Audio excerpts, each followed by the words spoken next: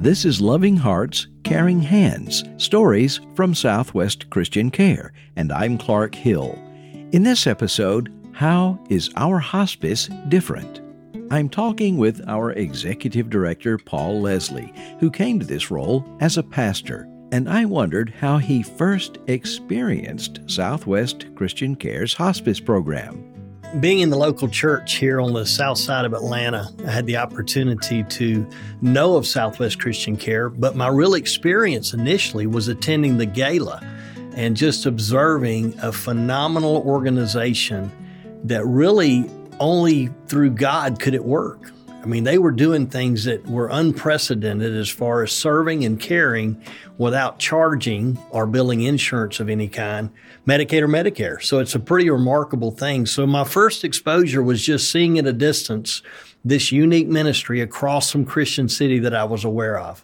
And not charging, that was the original vision that Southwest Christian Church, led by Jim Dyer, that was the vision. We're going to do this, but we're not going to charge for it.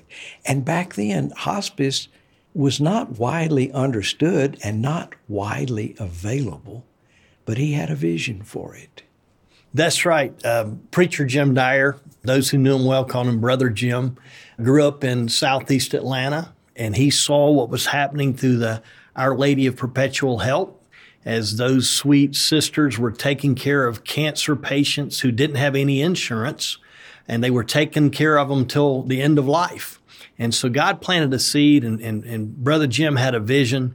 He took a group to London, I believe, to see hospice firsthand, to bring back the concept so his people could catch his vision. And the hardest thing, is my understanding, was that it could be done without charging the individuals or their families.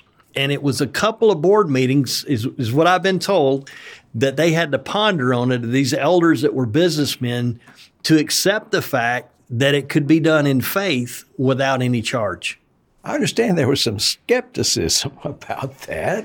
That's my understanding as well. And if I've heard the story told that Preacher Dyer said God owns 1,000 cattle on 1,000 hill, and he can just sell one periodically.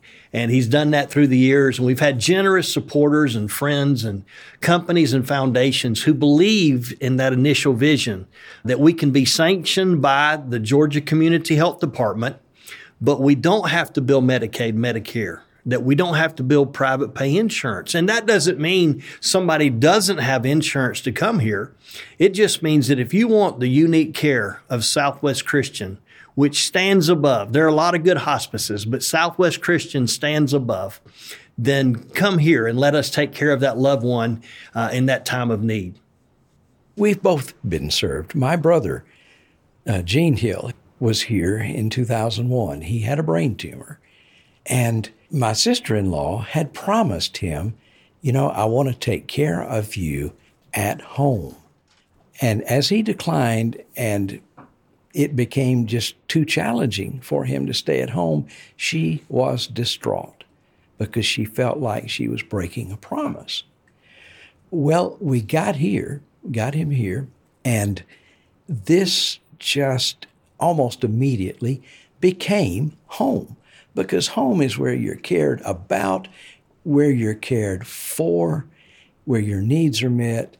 So very much, just in no time at all, we realized, and she realized, that she was caring for him at home because this became home. What was your experience? Well, it was 1995 when our church started supporting financially this ministry. And so then in the early 2000s, when my grandmother's health declined and she needed hospice care, we were just so pleased that in the inpatient unit here at Southwest Christian, my grandmother came and she spent the last week of her life here on the Hill, and just remarkable care, just an outpouring of love and comfort from my granddaddy and our entire family. And so we were thrilled. And that was 22 years ago. 9 years ago, I spent the night here at hospice, the last night my mother-in-law was alive. And she had spent a week here as we were accepting the fact that she was leaving this life and about to enter into eternity. And the comfort that we received from the clinical staff, the encouragement, the education. And that's what a lot of our clinical staff do. A lot of people have never faced hospice, have never faced end of life. And there's an education, there's an understanding. What is the body going through? What are the stages that you might see or begin to understand as you're exposed to death? And death is very much a part of our life cycle. And so being able to embrace it with courage. And then, 2 years ago, my wife's uncle passed away here, Uncle Joe. And his sister-in-law is one of our great volunteers. Volunteers are critical here to do what we do. And then just last October, my mom spent the month of September, in our inpatient unit. And then we celebrated, we worshiped on the day that she graduated to heaven. And so, it's been a great exposure, a wonderful experience. And now I'm thrilled to be a part of the leadership team here. Let's talk just a bit more about the difference in the way that we are able to do hospice. There's lots of choices these days, but what is different about how we do hospice here at Southwest Christian Care? As I mentioned, there are a lot of great hospices in the South Atlanta area, but I think one of the things that really sets us apart is we have a relatively low census.